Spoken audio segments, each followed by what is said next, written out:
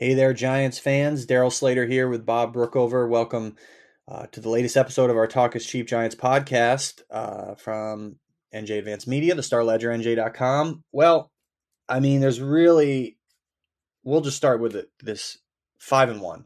I mean, 5-1. The Giants are 5-1. And it just bears repeating, the 5-1. It's really hard you have to say it a few times to really come to grips with that. The Giants won their third straight game yesterday. They beat the Ravens. They come back from down 10 points in the fourth quarter.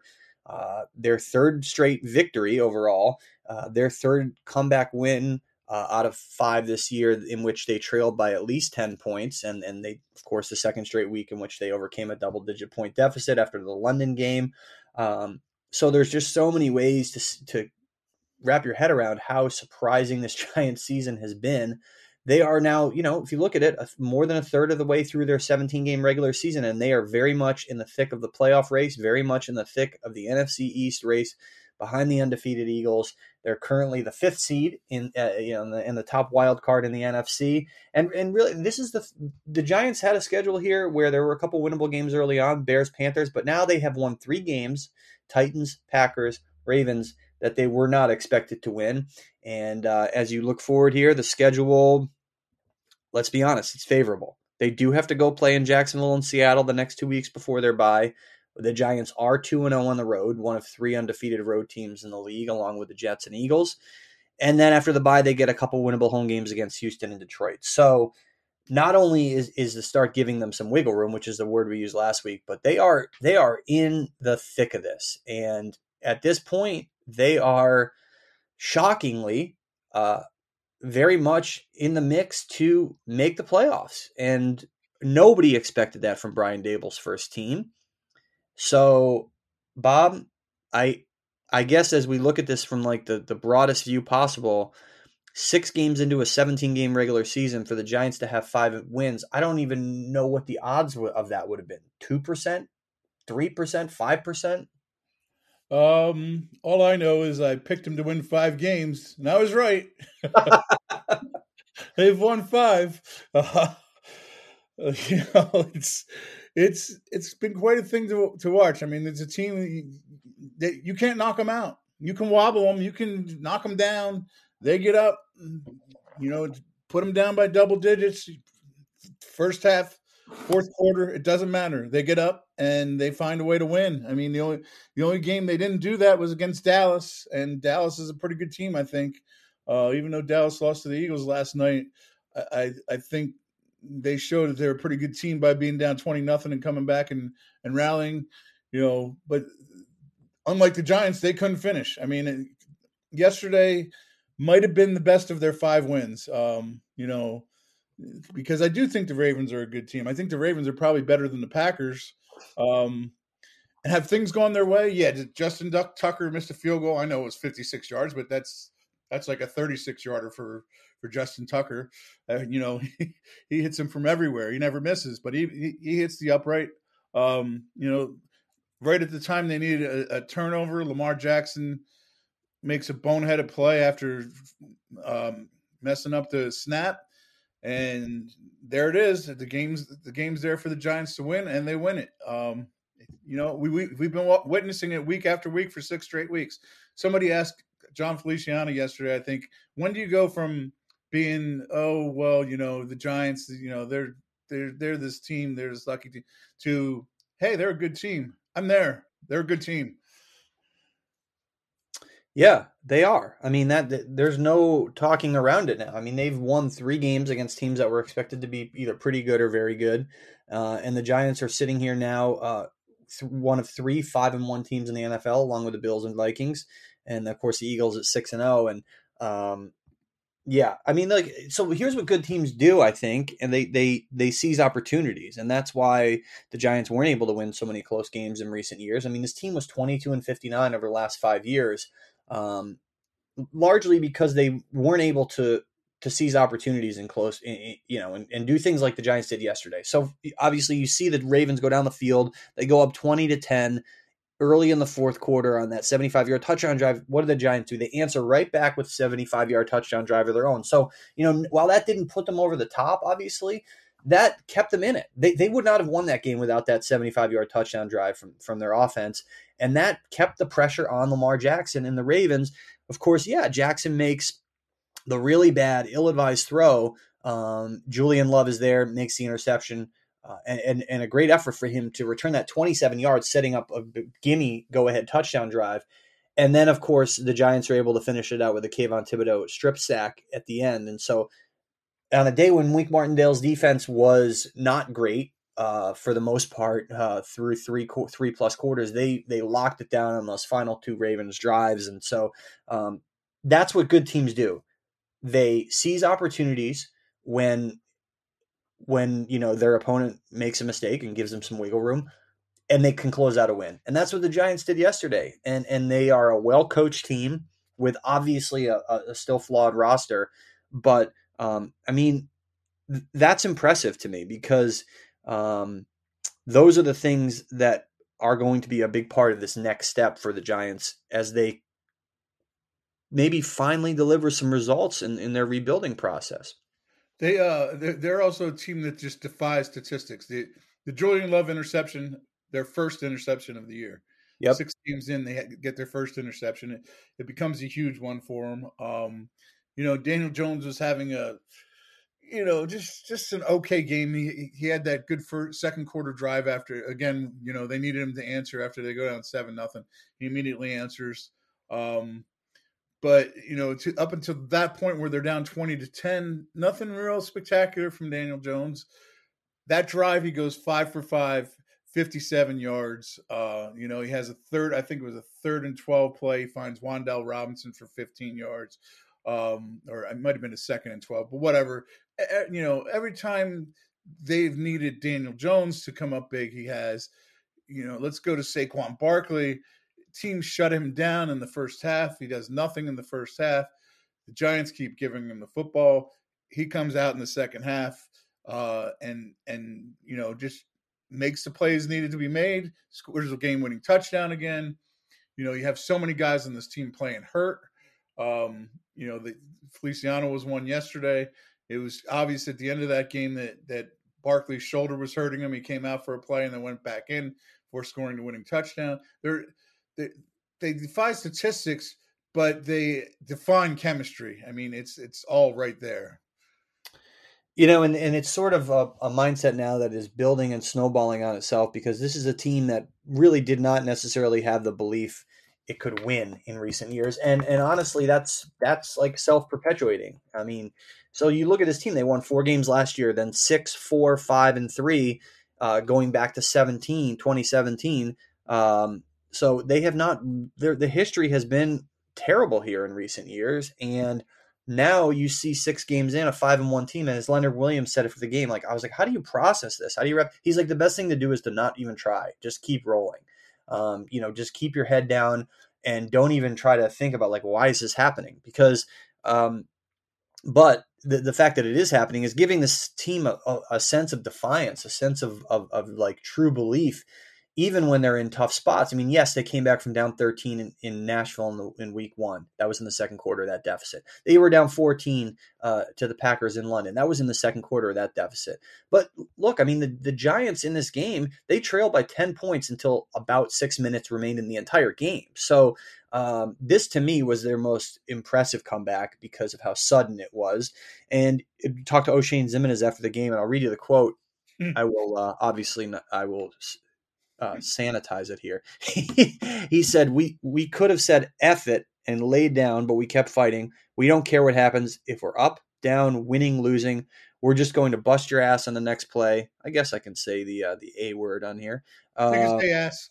Yeah, because we wrote it.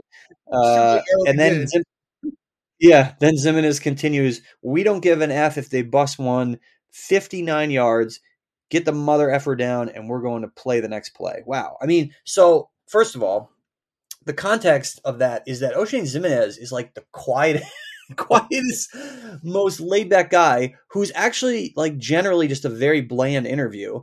But obviously everyone in that locker room is imbued with a sense of just defiance, clearly, right? Yeah, I mean, you can see.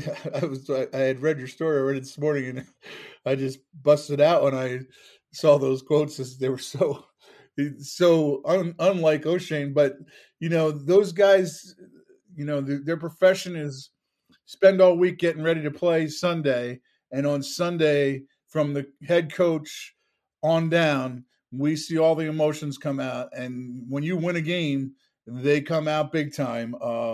That's talk about.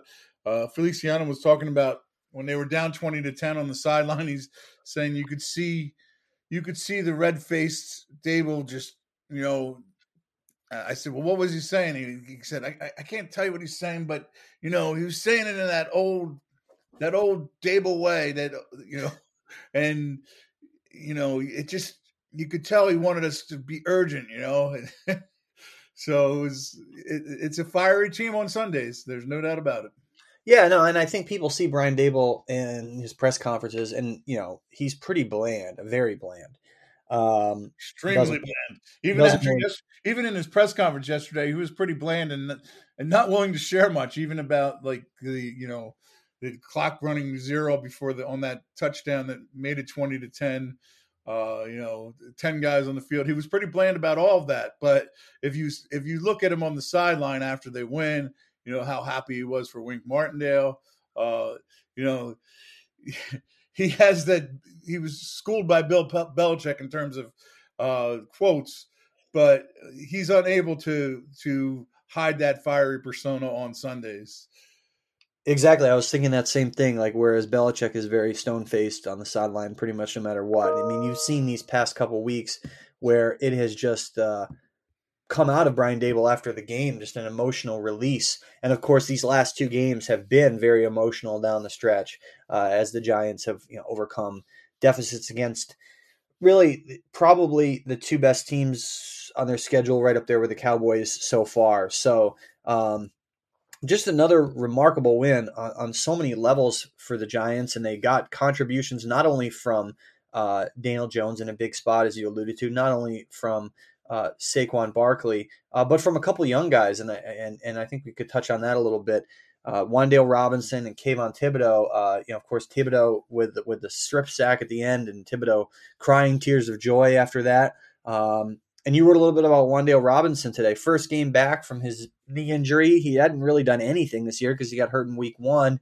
And you saw glimpses yesterday of how dynamic this kid can be to help, the Giants offense that very badly needs a dynamic receiver. Yeah, I mean they badly need an explosive guy, and if you go back and look at his three catches, the touchdown catch he got help from a pick from David Sills, and that was a big play there, obviously. But the other two catches for first downs, he and all through.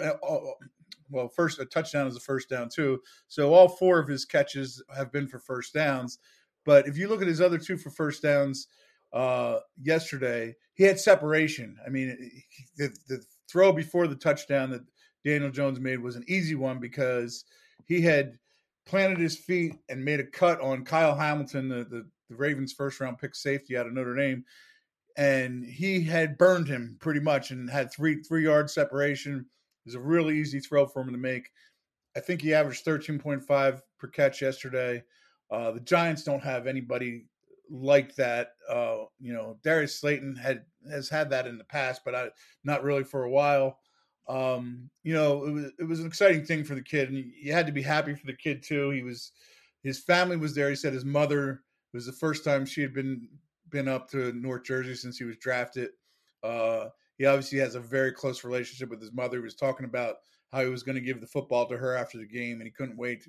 And admitted it was going to be an emotional moment for him because she had raised him since he was 5 by herself and meant the world to him. So he was a pretty cool story yesterday. And to a man, the Giants on offense, Daniel Jones, Feliciano, some others, Tyrod Taylor, all talked about how he can be a real big influence in this offense if he can stay healthy and get going here. And there's no reason to think he can't stay healthy. He said it was the first time in his life he really had missed more than a week of games in his life.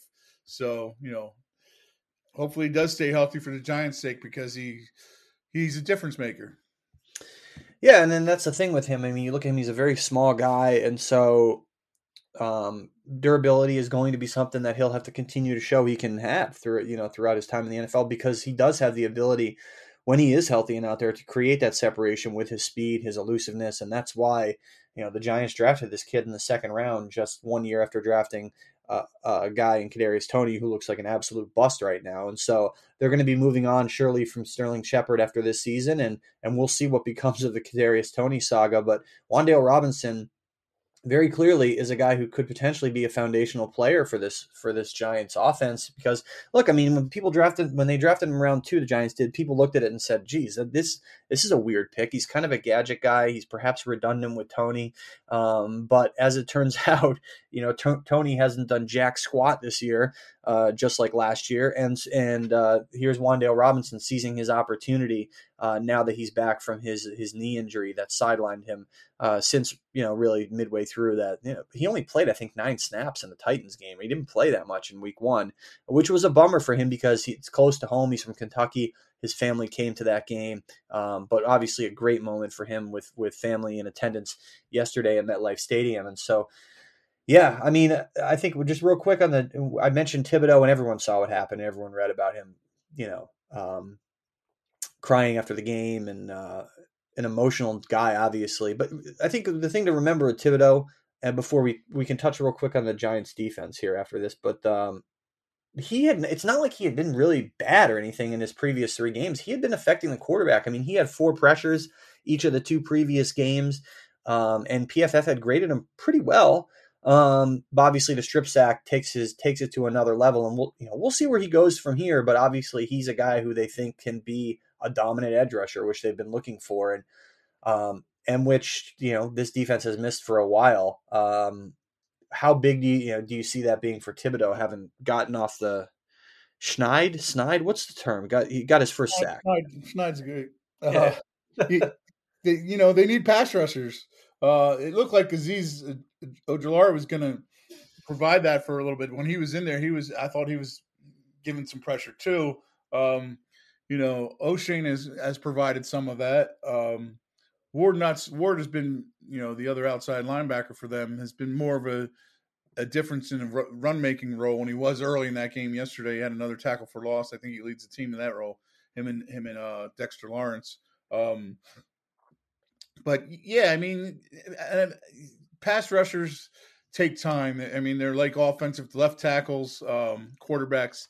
It takes time for them to hone their craft and become, the dominant. There are exceptions to the rule, but for the most part, the guy that comes to me, and the New York people hate me for making another Philadelphia reference here, but Brandon Graham was considered a bust 2 years into his Eagles career, and here we are, I think 11 or 12 years into his career now, and considered, he's going to go into the Eagles Hall of Fame someday. I don't know if he's going to go into the Hall of Fame, but he's an icon in Philadelphia now, but it took him time to get there.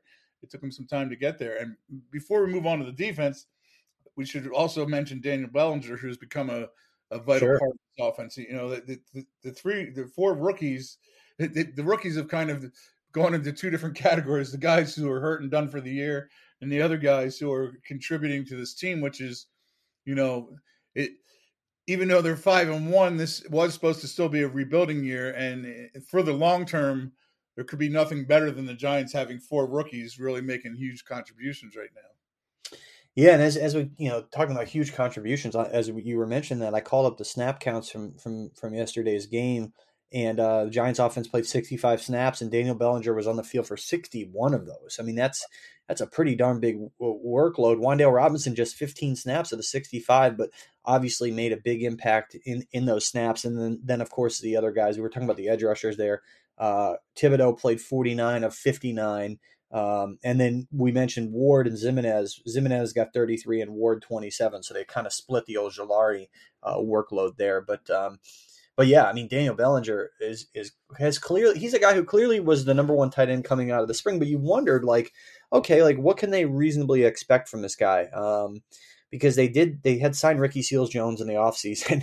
Obviously, he wound up doing nothing and was essentially cut. So the Bellinger clearly was his job from minute one, but could he make a difference? And you've seen so far, like, absolutely. I mean, he had that Philly special-ish type play for the touchdown against the Packers, and then another good game for him yesterday, 5 targets, 5 catches, 38 yards and a touchdown.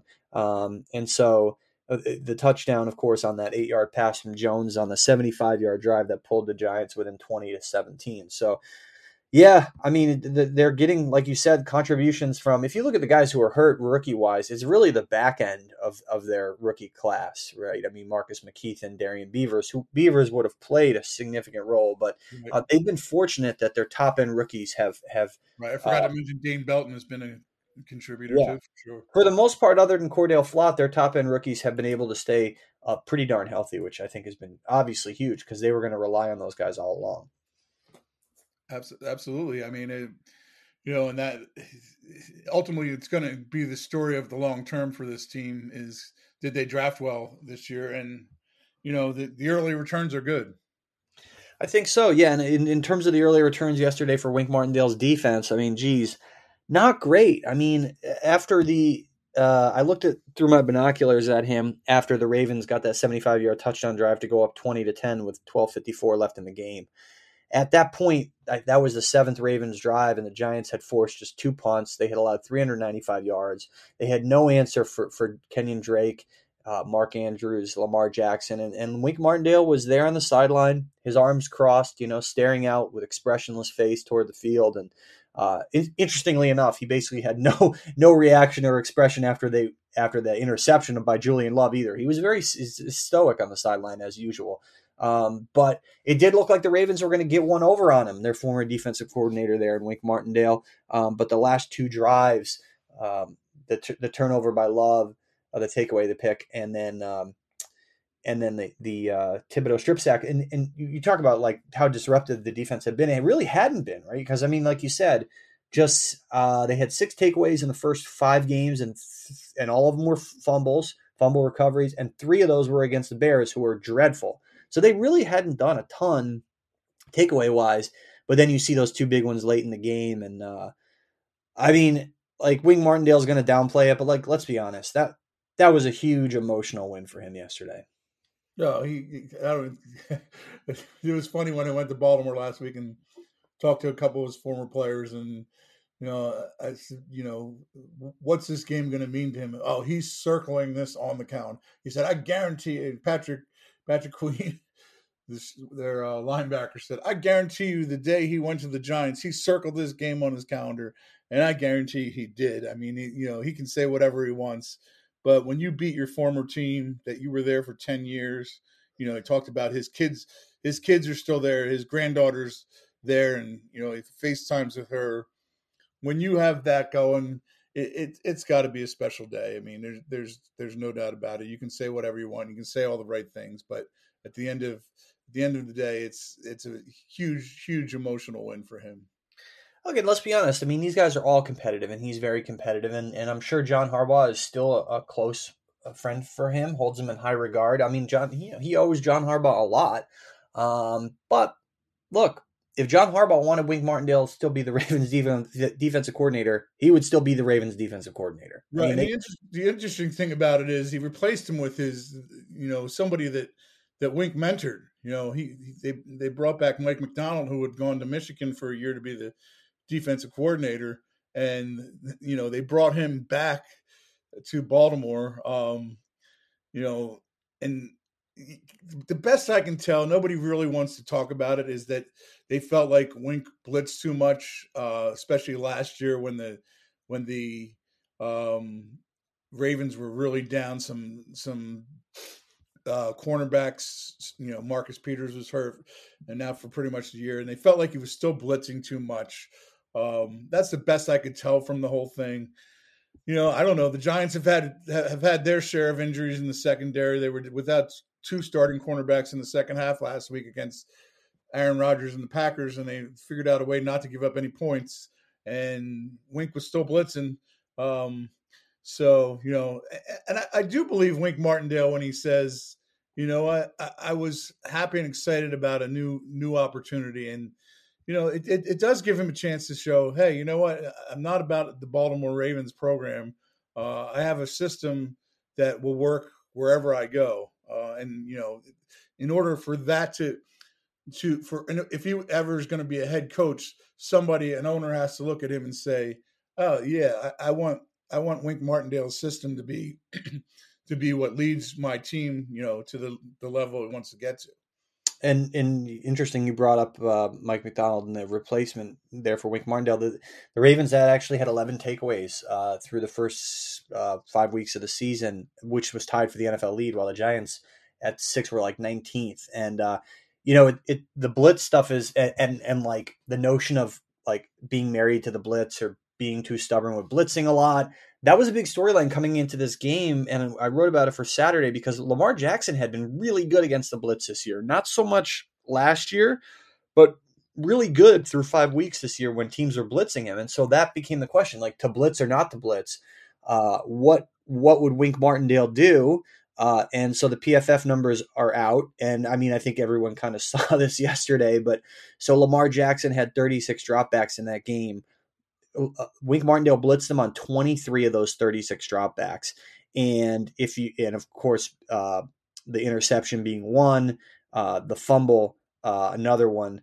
And if you just look at the results are just jarring in terms of what now. Granted, he threw for 121 yards when he was blitzed, but he was blitzed on a lot of plays, and including the interception. So he had a 45 PFF grade when he was blitzed and a 77.6 when he was not blitzed. So he was much better yesterday when he was not blitzed. Whereas, before that, he had handled the blitz pretty well, and the Ravens' pass protection had handled it pretty well. But as it turned out, the blitz got to him. They blitzed him. Wink Martindale blitzed him a ton. That's the most, and I know this because I looked up these numbers last week. That is by far the most Wink Martindale has blitzed an opposing quarterback this year. 64% of the snaps. I think the previous, like 43% coming in, right?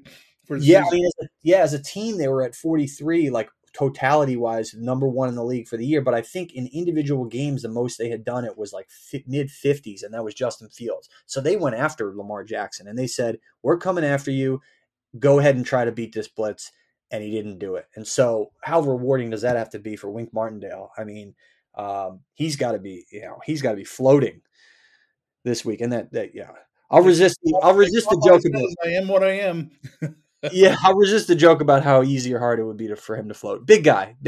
But so let's look ahead. I mean, the thumbnail sketch of it here is at Jaguars, at Seahawks, bye week versus Texans versus Lions. Giants are 5-1.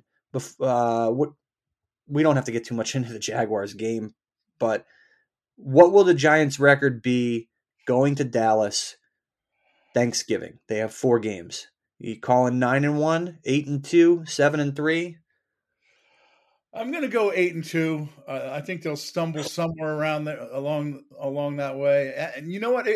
It could be against the Jaguars. I mean, it's all you got to do every week in this league is to look at the scores, and every week you'll say, well, that doesn't make any sense. You look at a game and you look at 3 or 4 games and say, well, that doesn't make any sense. Maybe more than that. So I got to think along in these next 4. There'll be one where you think, I think the Giants should win this game, and they won't. I just think one of those is coming up.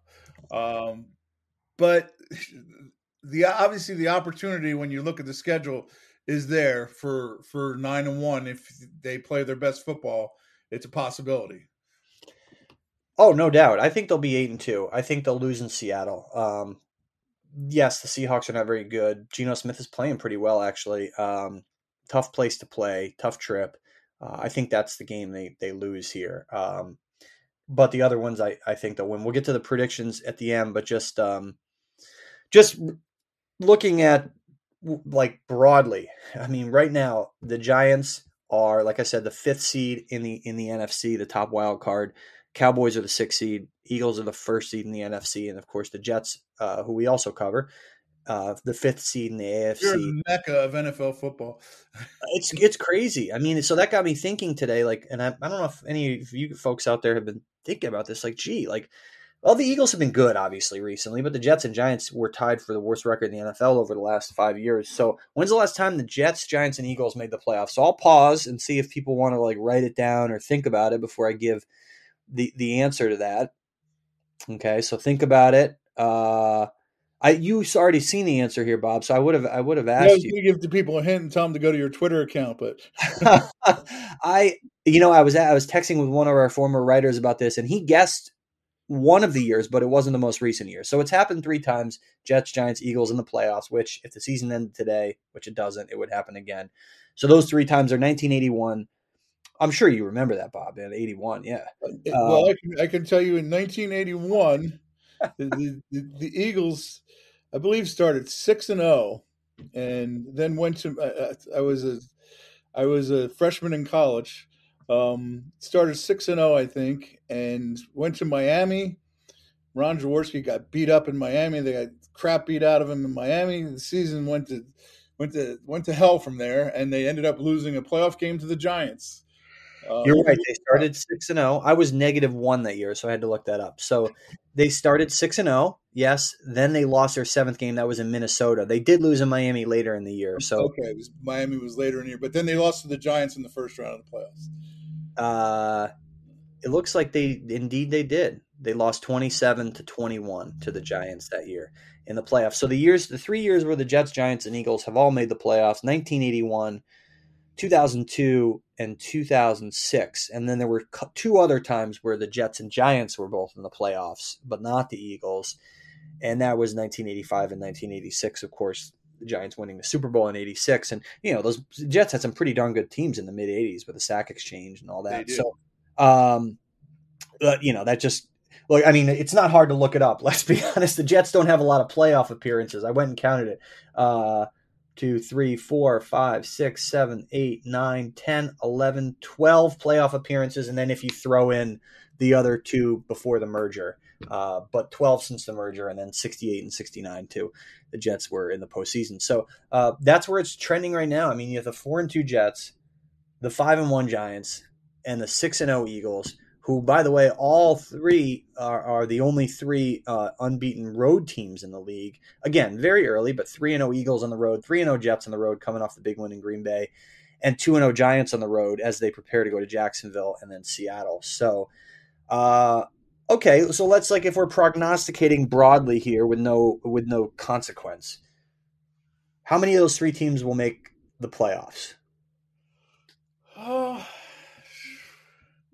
I'm going to say the Eagles and Giants do, and the Jets don't. Although the Jets are talented. I mean, young and hungry. So I mean, the possibility of all 3 of them making it is there for sure. It is, yeah. I mean, they would make it if the season ended right now very easily. They would also be the 5th seed like the Giants. They're 4-2. Nobody else in second place is better than 3-2-1. So, yep, both teams have the top wild card right now, and right, and I think they might both be they probably are both in the division that has the best team in their conference. Buffalo being the best team in the AFC, I think, and I think in football really, and the Eagles are the best team in the NFC. And probably the second best team in football right now. Yeah, that's a very good point. That both of these teams are probably going to have to quote unquote settle for the wild card. And of course, as we mentioned a bunch of times on here, there's 3 wild cards now, and so. But I mean, as you look at the schedule, the Giants all along had a pretty favorable schedule with those winnable home games. I mean, the Giants go after Jacksonville, Seattle. We mentioned it. Texans and Lions; those are winnable. And then just looking at the other winnable games, they still get the Commanders twice. And of course, they still have to play some tough games. They get the Eagles twice, they get the Vikings, and the Colts are not a total pushover. And they have to play the Cowboys. So it's a balanced schedule, I think, down the stretch. Their schedule comes after starting Thanksgiving. That's when the teeth comes. But except for those 2 games against the Commanders, and then they have to sweep those games. And so, look, I think in this schedule format, I think if you get to 10 or 11 wins, you have a very, very good chance of making the playoffs. Certainly 11-6. the Jets have a bit of a tougher schedule, I think, here. They do get to play Denver next week in Denver, but they still have to play the Bills twice. They still have to play the Patriots twice. They still have to play the Vikings. They still have to play the Dolphins. And so it's a little bit more of a perhaps a climb for the Jets. But, I mean, Yeah, the AFC East is really, after years of being the Patriots and nobody, it's might be the best division. The AFC East and NFC East, we can say it about both of them. Might be the two best divisions in the whole NFL. it's remarkable. And so in a year when both the Jets and Giants are clearly better than they have been, they're going up against much stiffer competition in totality within their division than they have been. So it should make for great theater. And I tell you what, it's October 17th as we're talking, 2 weeks from Halloween. By this point in recent years, I would have checked that site Tankathon for draft position at least 3 or 4 or 5 times. I have not been to that site one time yet. And here we are talking wild card projections. It's a big change. No draft chatter, no aggregating of mock drafts. It's certainly a welcome change for Giant fans for the stuff that is the focus now, projecting playoff spots instead of projecting draft position. And all you could have asked, I think, I mean, and I don't know if you probably agree with this, like just even for the Jets, especially for the Jets, but for the Giants too, just be in the conversation with this extra wild card. If you can be in the conversation in late November, early December, like be relevant, right? I mean, maybe you don't make the playoffs, but for these teams, like that's all these fans necessarily wanted, and maybe the rest would be gravy. Yeah, and it's just fun. It's just fun to have a good team, and it's more fun for us to go into a locker room and see a bunch of guys who feel good about what they're doing. I asked Daniel Jones yesterday. I said, "So when was the last time you had this much fun playing football?" And he just kind of laughed and he goes, "It's been a while for sure." But there's nothing more fun than winning. So I mean, that's for Daniel Jones. He doesn't really like to say much, but the fact he laughed and he's like, "Yeah, you know what? I'm having fun." And he doesn't really show a lot of emotion, but for him, that was showing a little bit. Hey, winning! It's all about winning. Yeah, and then he played at Duke, so I'd have to look at the records when he was there. But they had a couple good years. I don't know if those coincided with his years necessarily, but obviously he was. I'm pretty sure they did. Yeah, I think he won there. So, yeah, look, I mean, Daniel Jones won 3, 5, and 4 games in his starts in his first 3 years, and now he's 5-1 for the Giants in year 4, and perhaps everything that comes with that. But we've gotten into that, and we can get into it another time. But real quick here at the end, what's your prediction for Giants at Jaguars? Well, I'm going to pick as I said, I'm convinced they're a good team. And if they're a good team, they should be able to go on the road and beat Jacksonville. And I think they will. But, all their games have been decided by one score. And I don't think that's going to change. So I'm going to pick the Giants 23-17. Yeah, good pick. I like it. Another low scoring. I think I picked this past one, Ravens 21, Giants 20. So we were kind of like right there with the low scoring nature. I'll pick the Giants to win this game. This is one they should win. A good team goes and wins this game. I think the Giants are a good team.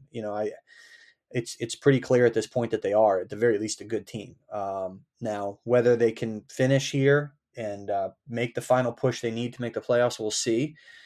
But I'll say Giants 24, Jaguars 17, and another close game, but perhaps one that doesn't unfold in a comeback type of situation. I think this is one where the Giants might be able to get out to a lead and have a little bit more control of the game for a longer stretch, if that makes sense. And so, yeah, we'll see. I know a few Giants fans who are making the trip down there. Nice time of year to be down in Jacksonville. Certainly a good time there. You're not far from the beach. So enjoy it if anyone is making the trip, and be sure to read and check out our stuff at nj.com/Giants throughout this week.